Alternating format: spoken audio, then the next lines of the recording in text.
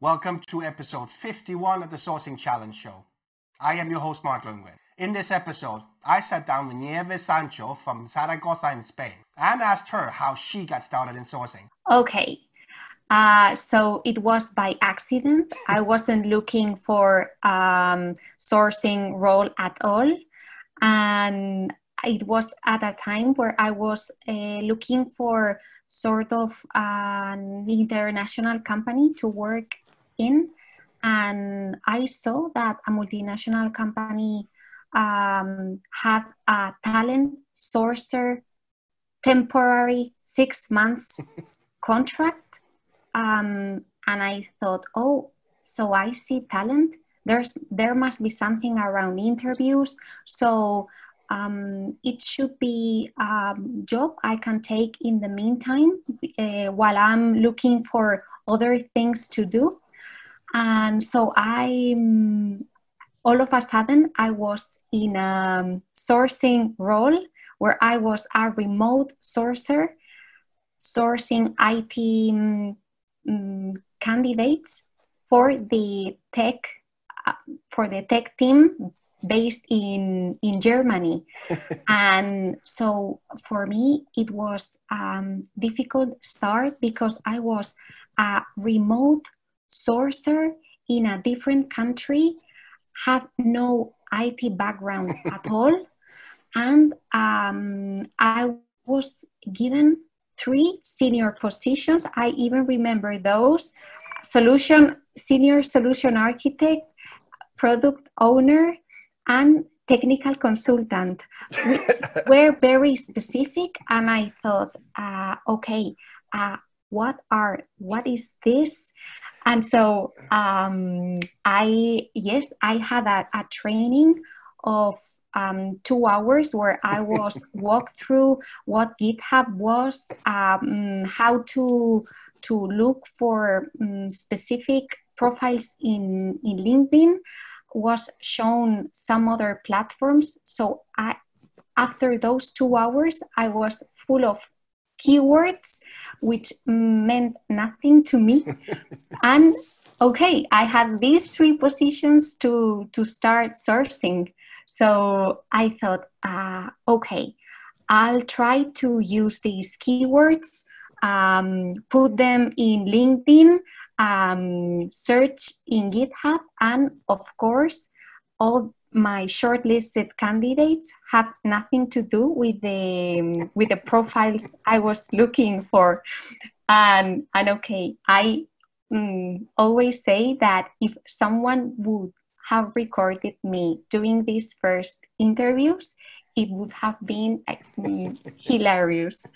And so I saw that I wasn't advancing. So I thought, okay, I don't even know what the tech guys in these multinationals do, what they work in. Mm-hmm. So I thought, okay, I'm gonna send an email to the IT director, mm-hmm, who was in the same floor I was, and I sent him like 3 sentences email saying, hey, I would like to run 15 minutes interviews with the guys in your team, so as to be able to recruit people more efficiently. Mm-hmm. So in the same time that I was, and he, by the way, answered very kindly saying, of course, go on, please do it. And if they have, if you need more than 15 minutes, I mean, the better you work, the better for us. Yeah. So at the same time I was doing these interviews, I was watching videos for dummies about, well, I mean, yes, what front end was, different frameworks, what is a solution architect, what does he do, interview questions. Yes, so it was actual myself building this type of knowledge that ultimately has helped me to build a compelling storytelling, because at the end of the day, what has helped me the most in the sourcing, my sourcing career, has been being able to build a compelling a job, well, a compelling message to the candidates. And yes, I would say that most of my hires have been through this, like telling the awesome things we do or we want to do, and how she or he could be part of this story. Okay.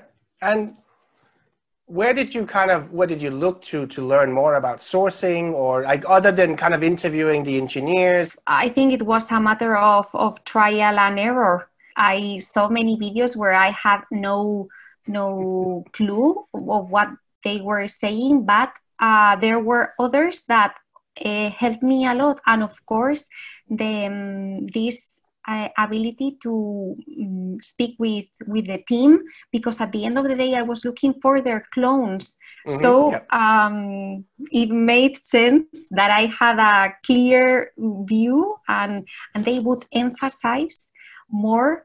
I mean, it's like yes, they would emphasize the things that they think that it's why they are in the company for, and things that they wouldn't do differently, that they wouldn't do differently elsewhere.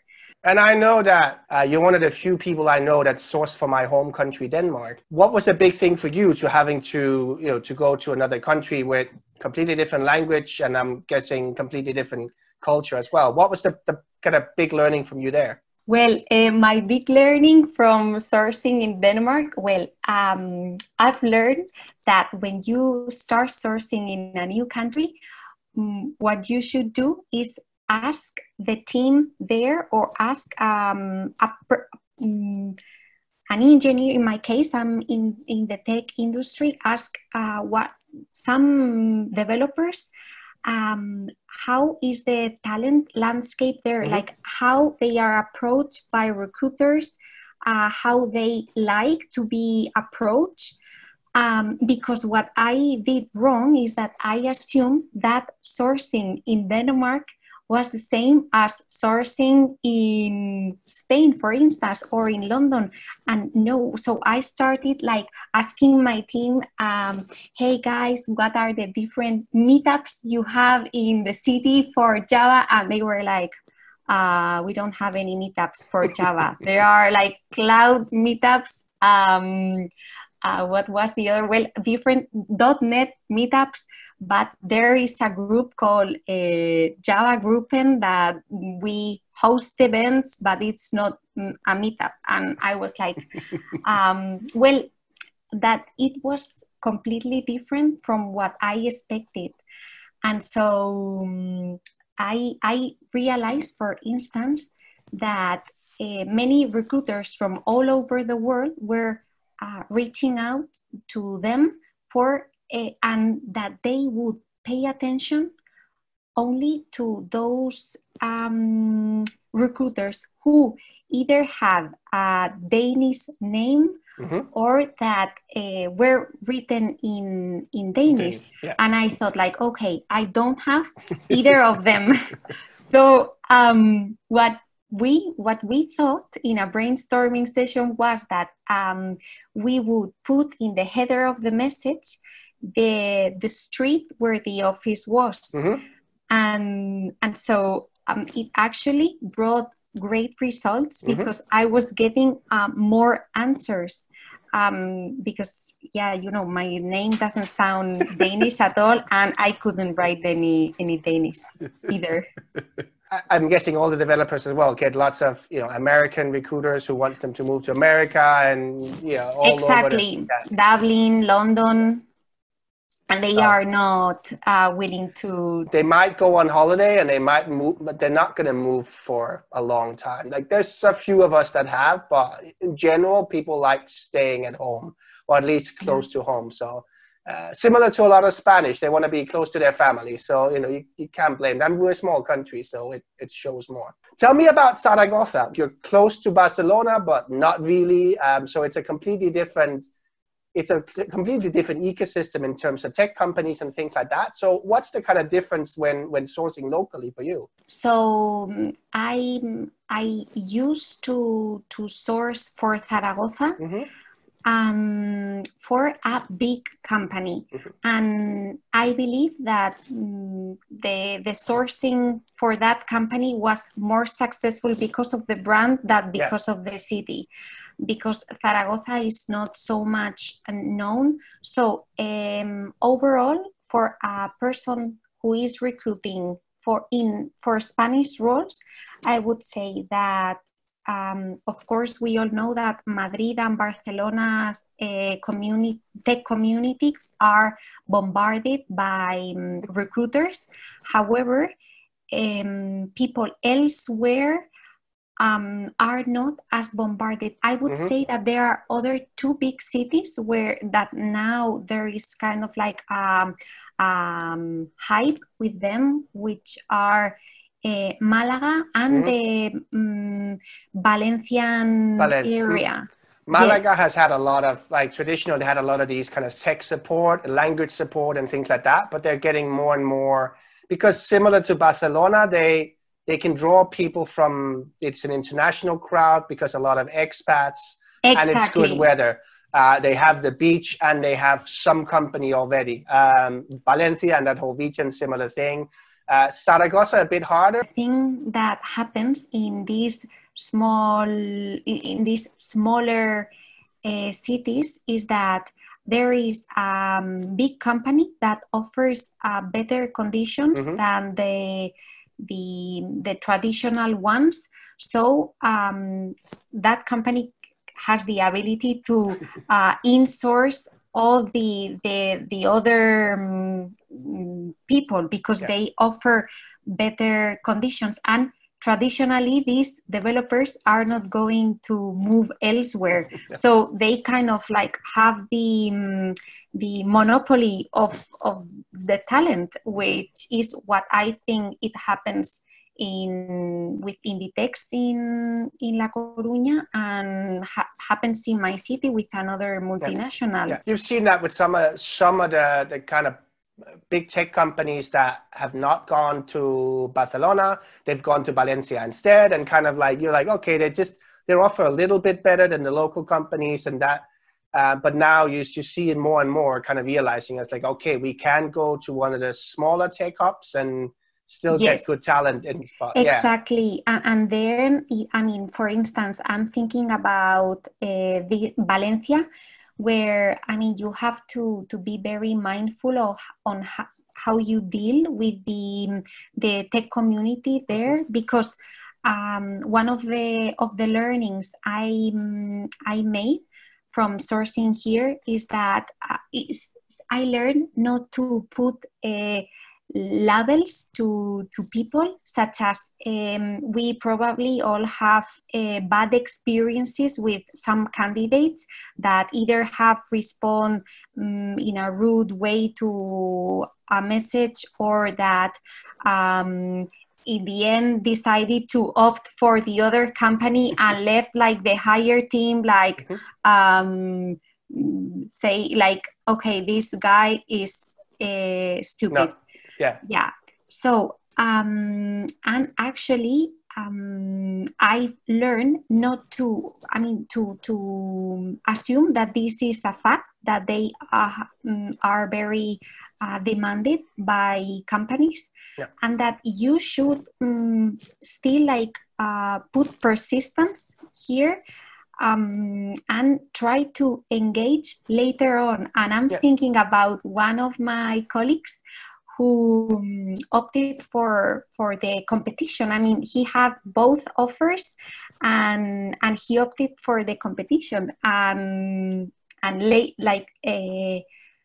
it wasn't 3 months since he started in the competitions that I just wrote to him to ask how was he doing in his new job. And he said like, actually, it wasn't as I expected. How are you guys doing? Yeah. And so I thought like, oh, wow. And I said, well, we actually are still recruiting for this position. Would you be able for talk? And he said, sure. And then we spoke. He said he was in a project that ended in a month, and that he wouldn't consider any move in this period. But afterwards, we hired him, and someone could have thought, okay, 3 months in the competition. Yeah, we're not going to touch him. Yeah. Yes. But and he's one of our best guys. He's one of the stars we have in the team. So stories like this happens. Another one that simply didn't show up for the interview. So I thought like, what are you doing? Like, do you? And still we've engaged with him again. Yes, I could name many examples like this that you simply shouldn't give up if you know that talented people are there, and that they probably have many connections. So No, and we're all busy. There's different things, and it's like it's sometimes it's like, yes, you don't show up for an interview. It's not the best way. Like, you should have canceled or whatever it is. But we've all been in situations where we might have gotten another offer, and it's like, do I go here? Do I cancel? And like, you cancel, but it's not always as easy, or just something comes in the way. And it could be family emergency, and we've all heard those, but things happen, and exactly, you're already over that thing. They're interested in your company because they engaged with you in the first place. So re-engaging with them is going to be less of a hard. You're going to get a better response because they know who you are, and they probably know a lot of your process already. Yeah, exactly. What kind of tools do you use, Nieves? What's your go-to, and you must have tools that you use on a daily basis? Yes, so I'm not stick to any specific tools. I use my brain as the first tool. So I first design a strategy, and then depending on what is needed, so I choose one or the other. I think I use the regular ones everyone use, like OctoHR for GitHub. I have a LinkedIn Lite, the recruiter version, and Slack communities, meetups, these kind of regular things that I think, but strategy is the for me the most valuable asset that you can go over again, revisit, think again, and actually I wanted to tell you one thing which I think many recruiters should put in place, which is ask your colleagues for past connections, such as I would build a Google sheet with people from their last employers that are working in their previous companies, and I would ask for their opinion. So I would share this Google sheet with two colleagues, for instance, and I would ask for their opinion, to rank them and to put a comment. And if the company was very big, perhaps they hadn't worked with that guy, but of course they heard something, like something that worked in his team and he had great reputation. So he would put that in the comments. And I believe, I mean, you put them everything, like it's all done. You just have to go over. And my experience, I've done this in my previous the two companies I've worked in the past, and every time I do it, my colleagues are actually very open to tell me. And usually if they want me to, I would ask them. I mean, when I see like a great developer, star, when I see the highest marks, I would ask them, like, do you mind me mentioning that I heard very positive things from them, from my colleague John and James? And they would say, I prefer if you didn't mention so. So that's perfectly fine. If they actually don't mind, I mention them, and oftentimes I hear back from these candidates. If they are not interested, please give my regards to James and John. How I didn't know about your company. It looks great. However, it's not the right time for me to move. Yes, but in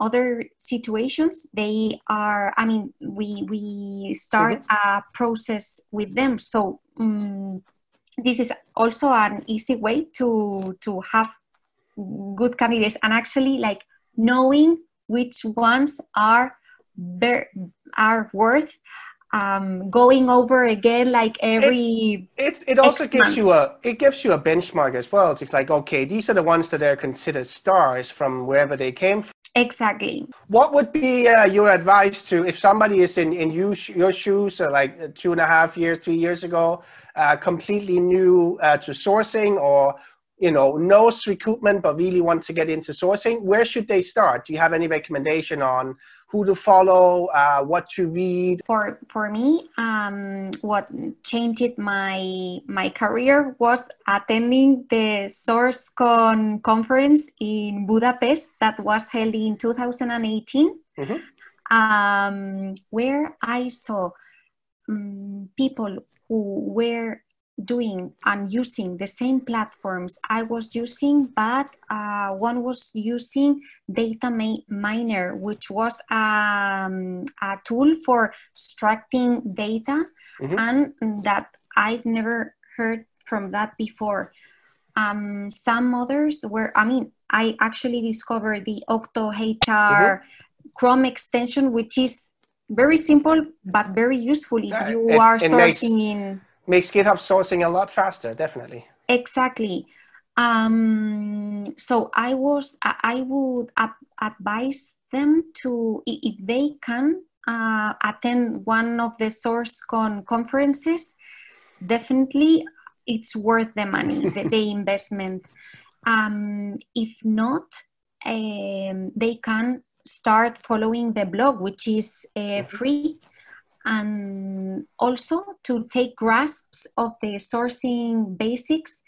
Actually, now I'm redoing one course which name is Power Searching with Google, and it goes, it's like going through the basics, because sometimes I missed using, for instance, the custom search engine, as I had forgotten about it, and I thought, okay, I would need to start using it again, because there was a time that I used it, but I don't use it anymore. And with this basic course, I'm starting making them again, now that it's like more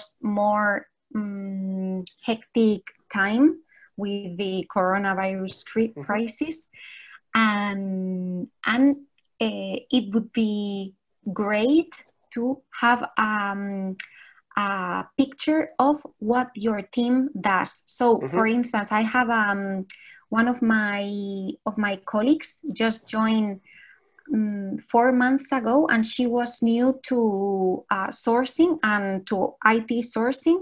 And I started by telling what our team does. Like I believe that from the a user perspective, which is for us easier to understand, because if I start like talking about servers or cloud data, she won't understand anything. But actually, like for instance, we work in with e-commerce platforms, like introducing what an e-commerce platform is, the different apps that they are connected, and explaining then what front-end is, what functionalities we are building, such as the payment systems, yes, all the labels and things that the platform has, and where it needs to be connected. And I see that my colleague, well, she's a great sourcer, but that she is able to run interviews and write compelling messages every day with less of my help, which is because she has a good picture on what our team does, how they work in sprint, what TDD is, and what TDD enables the development team to do, and put real examples about real life. Well, I'm married to a developer, so he explained these things to me first, but actually it's super simple to understand. And yes, so I would recommend someone who is just starting that they should ask first to have a picture of the tech team in her or his company, to be able to source for their clones. Nieves, if people want to stay in contact with you and follow you, what kind of where it goes from here, how can they best do that? I think that they can simply send me a message via LinkedIn or Twitter. Either things would work, or an email, actually. I would be very happy if I get reached by someone who is interested in sharing knowledge, or asking about anything. Sounds good. Thank you very much. I look forward to meeting you soon again, Nieves. Yeah, the same, Mark. If you like this episode, please consider sharing it or any of the other episodes with a friend or a colleague who might be interested as well. And consider subscribing to the channel, which will help us reach more people and grow the community.